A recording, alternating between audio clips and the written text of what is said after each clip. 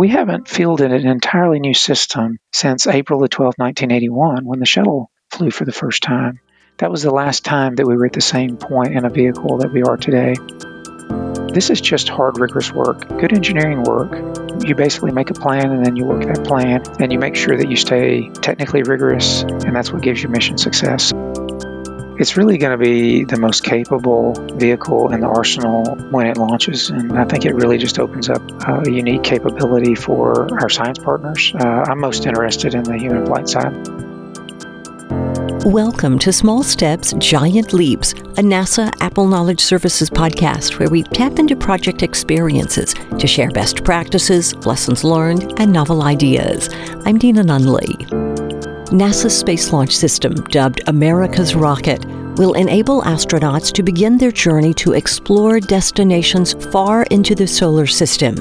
In the third segment of our Engineering Best Practices series, we're chatting with SLS Chief Engineer John Blevins, who works at NASA's Marshall Space Flight Center. John, thank you for joining us on the podcast. Oh, it's my pleasure. How would you describe what it's like to be the chief engineer for the world's most powerful rocket? Well, it's fascinating, first of all. Being the chief engineer is the convergence of so many different technical disciplines, more than I realized were even on the rocket before I was in that office. And then now getting to be the chief engineer, we do avionics, we do software, we're responsible for the heating and the aerodynamics and the loads and the individual pieces of the elements. So first of all, it's fascinating. It's been a privilege to work with so many wonderful folks and to help discern the right course of action for the rocket and work with the program manager and communicate the risk as well as to make recommended technical changes and improvements to the rocket. So I would say that it's really an honor. There's just a lot of wonderful people, a lot of great engineers. In fact, I believe the best and brightest of our country are working on this rocket. So it's a privilege to represent them, not just on launch day, but every day when we go forward and we make decisions and we move as a team to build the best rocket for this nation. Could you trace the history of the Space Launch System from an engineering perspective? In other words, where did the concept originate and how did it evolve to where it is today? Yeah, that's really a great question. A lot of people miss some of the nuances there. We were working on a program called Constellation back in 2000, and the country decided, hey, let's do stuff only NASA can do, and let's do this heavy launch vehicle. Let's go where there's not a market demand, but where we can make an impact and really do these exploration missions again. The Constellation program had two phases, right? It had a low Earth orbit phase, and then it had more of an exploration phase. And so we kind of picked up right there and took a look at what Constellation was doing. We did a little study between 2010 and 11 on heavy lift launch vehicle.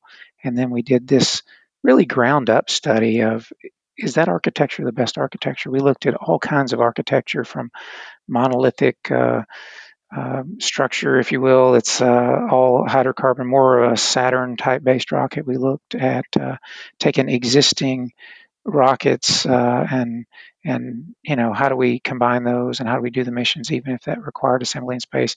And then one of the competitors in that study is the one that won, and that was, let's take a look at the assets that existed from shuttle heritage as well as add in some completely new pieces. And that really won on performance, on timing, on cost. And that started the Space Launch System. And then in 2011, I believe it's October 2011, Congress authorized the Space Launch System.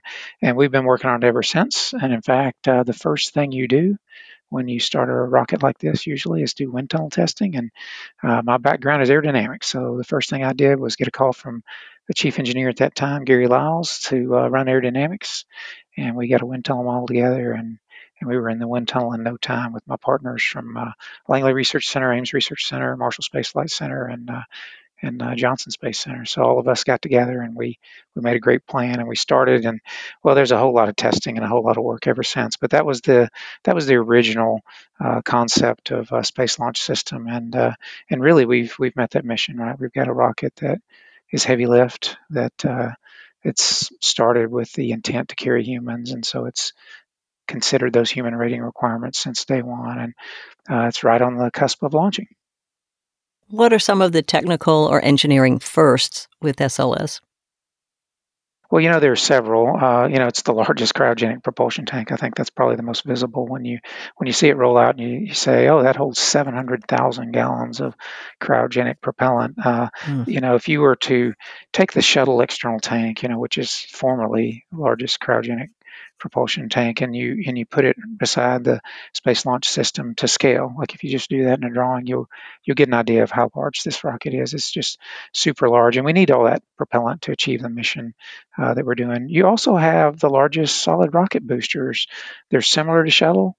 In fact, for a lot of people, that messes up the scale, right? They look at the Space Launch System and they say, well, the boosters came up here on, shuttle, and so they come up here on Space Launch System. Well, these boosters are longer. They're roughly 40 feet longer, and so they're bigger. They're more powerful for total impulse, and so these are the largest solid rocket boosters made too. There's a whole lot of other technical firsts that we're doing. Really, when I think about what we're doing that's first, I like to focus on the mission, though.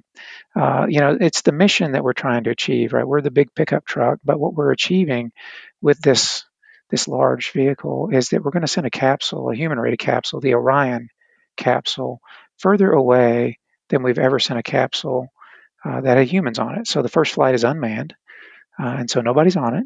But we're going to send that further away than we've ever sent anything with monitoring to make sure that that next launch, when we do the same thing and we send humans further than they've ever been away from the planet, that we're safe to do so. So that's really, to me, the most important first that we're doing is that further deep space exploration beyond where we've been. Are there unique challenges that come with using components that were originally designed for previous rockets? I'm so glad you asked that. It seems like my day is full of making sure that we're balancing what the original intent for a part was versus what we need to use it for. So a lot of folks wouldn't recognize that up front, but when you take a heritage, or I like to call them legacy parts, and in fact, I divide the parts into three categories when I look at a component or just a piece of the rocket, and I combine them into heritage. That means I took that part from some other program or some other flight vehicle, and I'm going to use it pretty much like that flight vehicle used it. So there are cases on our rocket where we do that. So like the forward attach that we use on the boosters that connects to the core stage, that's almost identical essentially to the forward attach. And not only in hardware is it identical, but in function it's identical. But there's a lot of stuff that we took that existed and we wanted to use that. It saved us time and money in development, but it had constraints with it. And I call those parts legacy parts. They exist. You can pick them up, you can hold them, but we're not using them the same way. And some of those, it's quite different how we're using them. One example, for instance, is the auxiliary power unit we used on the shuttle. We use on the core stage. We call it the CAPU, the Core Auxiliary Power Unit. And on shuttle, we used hydrazine as a working fluid through the turbines to create that power. Here we don't. We use a helium spin that we transition to hydrogen. So we've got a totally different working fluid, but many of the exact same components that we had before. And so that's one where you've really got to pay attention to what you're doing. And there's many others where it looks a lot like it did before, or it's identical to what it was before, but we're using it differently. And so that does bring new constraints to the design, but our team has really faithfully executed and made sure that we fit within the design capability. There's been a few times where we've taken those parts and we had never tested them to what we're going to do before, and so we've gone and tested them, and we've made sure that they can handle the stresses, the loads, the torsion, whatever we're doing on our rocket, and so that's been really not just challenging but rewarding to go back and be rigorous with those existing parts and make sure they can fulfill our mission. If you had to identify the single toughest engineering challenge the team has faced in developing America's rocket, what would it be? Well, first let me say that a lot of times we're looking for a diving catch, and there aren't any real diving catches. The rocket wasn't about to fall over, and six guys, hooked it up and kept it upright. So there have been many challenges. Many of those are associated with those legacy parts that I just mentioned, those that had limitations from before. Some of them are associated with new processes. We used friction stir welding for the tanks. This is the thickest aluminum friction stir welding anybody's ever done in the world, and so that's a first. And so there were challenges making sure we got the welding schedule, the rotation, and translational speed of those tools correct. And so we solved all those problems. But I would say probably the biggest challenge is just simply vision, really, for people outside of the program to recognize the capability of this unique machine. Inside of the program, this is just hard, rigorous work, good engineering work. You basically make a plan and then you work that plan and you make sure that you stay technically rigorous, and that's what gives you mission success. So I would suggest that there's been no huge technical challenges. There's been many small technical challenges, but then making sure we communicate the vision of the capability of this rocket. It can do more than just carry people. In fact, it can be a great rocket to enable science missions we couldn't previously do. So that's been one of my challenges, at least as chief engineer, is to make sure that we communicate accurately the capability and the limitations of the system. Has anything in this process come easy or perhaps easier than you might have expected? Uh, you know, there's been a few things that did surprise me, and I hate to use the word easy because they came on the heels of hard work. I'm going to use Green Run as an example. We went down to Green Run and some parts failed early on during during the first, tanking and observations. And those were parts that were heritage. They weren't even legacy. I mean, we were using them exactly like we intended to use them. And so that was a little bit disappointing. And we worked through that. Those are certainly sub-supplier parts to one of our major prime contractors. And so it wasn't anything anyone could foresee, that minor changes had been made that weren't fully evident. And so we worked through that. Then we worked through valve timing, and we're interfacing the software in this very complex cryo system with this complex rocket for the first time. And really, there was just a lot of work. It was very rigorous. Our heads were down. We're working hard. We get through a hot fire that goes 62 seconds. We made a lot of decisions on the fly that day, and we had achieved that. We found a limitation, that we had a very tight limitation on one of our software, and so we decided to rerun that test for a full duration. And when we rerun that test for a full duration, it was an incredibly quiet day.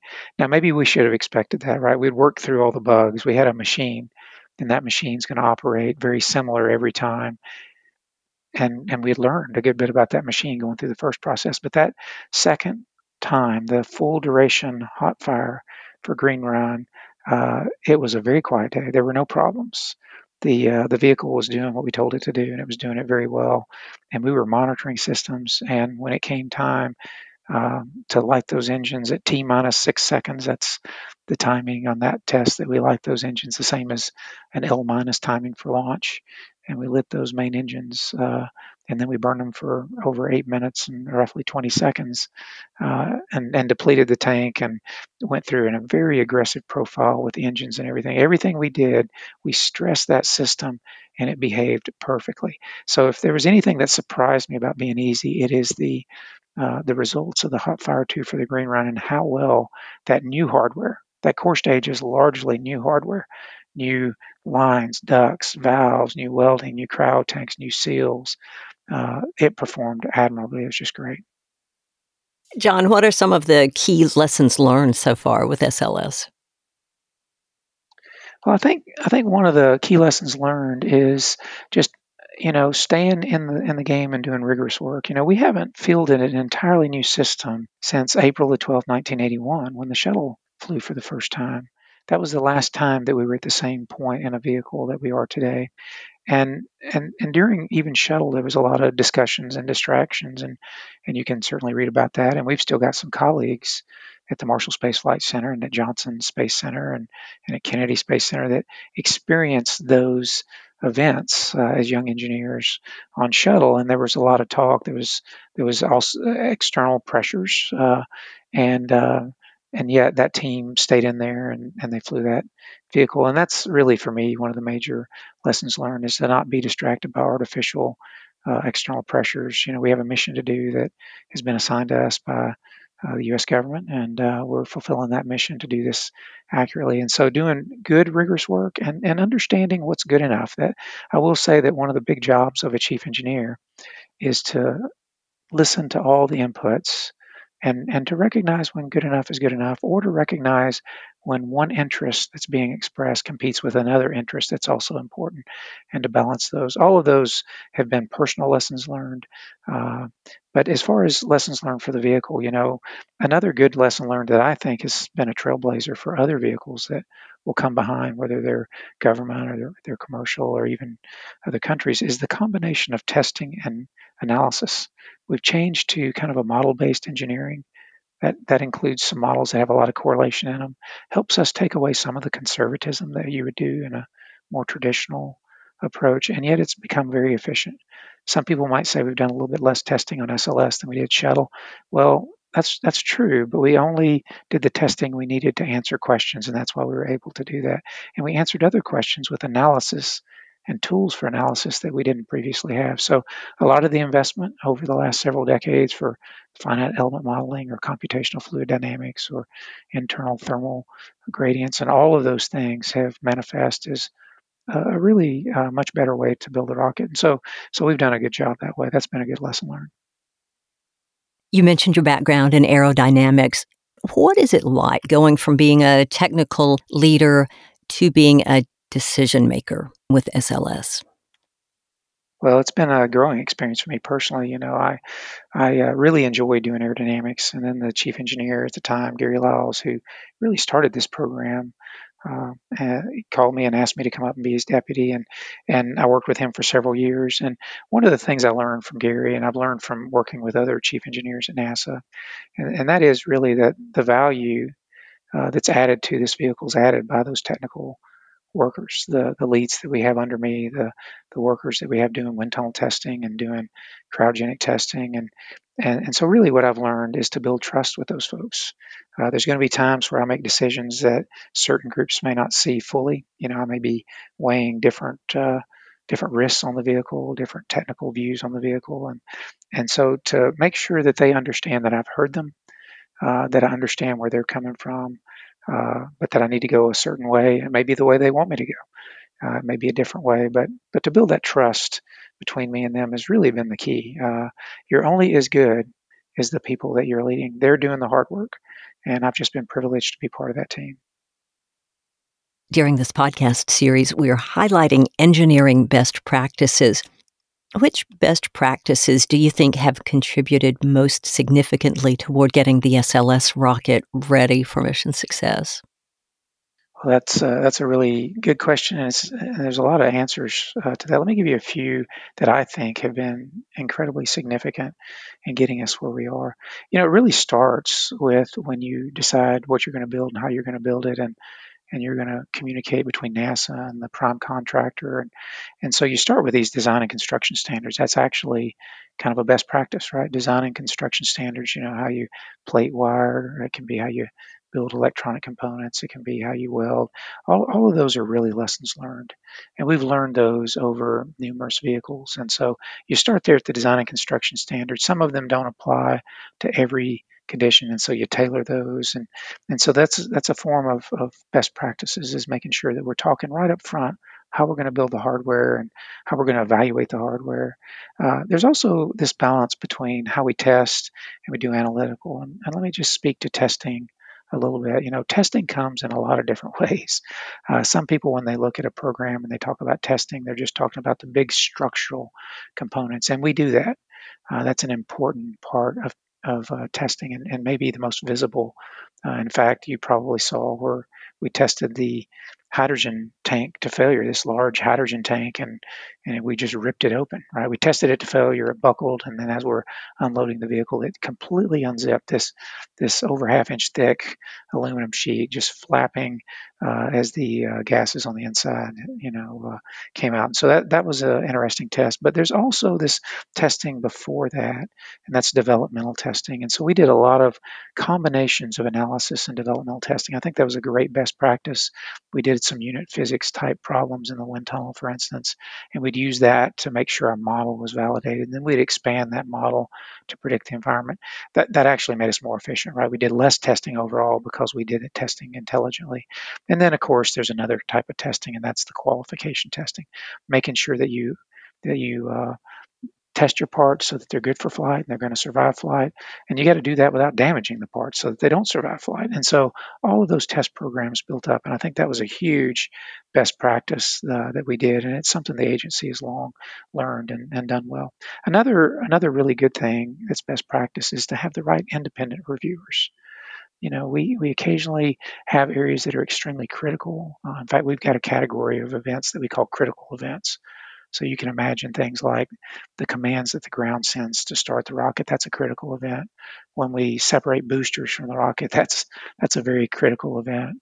When we take the ESM panel jettisons off of Orion and making sure they don't hit the rest of the rocket, that's a critical event. Making that translunar injection burn is a critical event. So in those critical events and all the inputs to those critical events, we tend to have external reviewers that take a different view, and sometimes they'll catch something that we didn't do, and they'll force us to go back and make sure we did things right.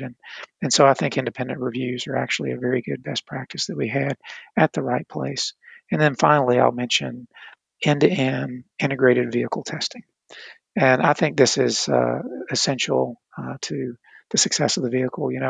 I make it akin to when you drive out to the edge of the runway and you pull the elevator back and you make sure it moves, and you move the ailerons and you make sure they go in the right direction. We're doing the same thing with the rocket. We're telling it to point somewhere in space. We're making sure that the nozzles deflect in the right position, and we're making sure the commands go from one system to the other. And that's what we're doing right now in the VAB as we prepare for launch.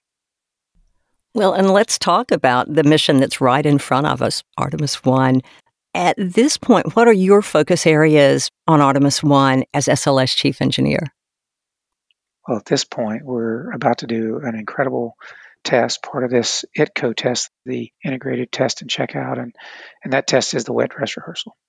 We're setting out there, we're making all the preparations, we've verified all of our models, and we're ready to practice launching the rocket by doing the full tanking, 700,000 gallons of cryogenic propellant. We're going to also tank the ICPS, the in-space upper stage. And so that's what's on my mind today is preparing for that imminent test of the wet dress rehearsal. And that'll be the last major verification work that we do prior to launch. And you get past wet dress rehearsal, and then what really starts to get your attention? Well, when we get past wet dress rehearsal, it's my job to help marshal the team that day for launch, and we've already prepared through several simulations. I get to sit in the launch control center, represent all these engineers.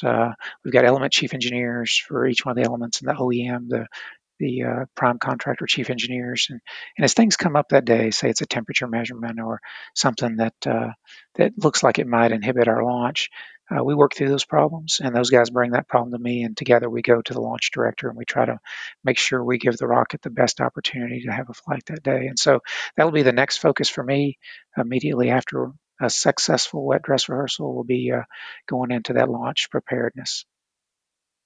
What excites you most about future possibilities with SLS? Oh my goodness, we have a lot of opportunity for missions. It's really going to be the most capable vehicle in the arsenal when it launches, and I think it really just opens up a unique capability for our science partners. I'm most interested in the human flight side. That's the side that's expending the revenue to develop the rocket, and we've got those missions booked out largely through the rest of the 2020s. But I do think there's a really unique part of NASA that I really appreciate, and I think the public appreciates, and that's the part that we do that's unique telescopes and unique planetary missions and even interplanetary or interstellar type missions. This vehicle will enable some things that couldn't previously be done in the time frames they could be done. Now, let me add just a little bit of context to that. Actually, if you were to build a new telescope and you could put a 10-meter shroud, roughly 30 feet shroud on this vehicle, you would build that telescope to fit this vehicle because you can launch it in one launch and you don't have the complexity or even mass penalty of making mechanisms that have to hook together. So I think there's just a lot of opportunity. I don't want to limit the imagination of the audience. They may have additional things, but I think it's just going to be neat to be back in the ball game with a rocket that we have confidence that can be built and fly safely, that can put expensive payloads or human payloads and go do missions. I think it's going to be great. Well, John, this has really been fun. I've enjoyed getting the opportunity to chat with you. Thank you so much for being on the podcast. Oh, it's been my pleasure. Thank you. Do you have any closing thoughts? Well, I'll just say that it's really it's fascinating to be part of this wonderful mission. It's the convergence of so many good technical practices and people and in our country, and so it's really a privilege to work on it and to represent the thousands of people that are working on it as we prepare to launch. And so thank you for having me today. John's bio and links to topics discussed during our conversation are available at apple.nasa.gov/podcast, along with a transcript of today's show. In the fourth and final segment of the Engineering Best Practices series, our guest will be Johnson Space Center Engineering Director Julie Kramer-White. We'll look forward to connecting with you when that episode is released, April 6th. If you like this podcast, please follow us on your favorite podcast platform and share the episode with your friends and colleagues. As always, thanks for listening to Small Steps, Giant Leaps.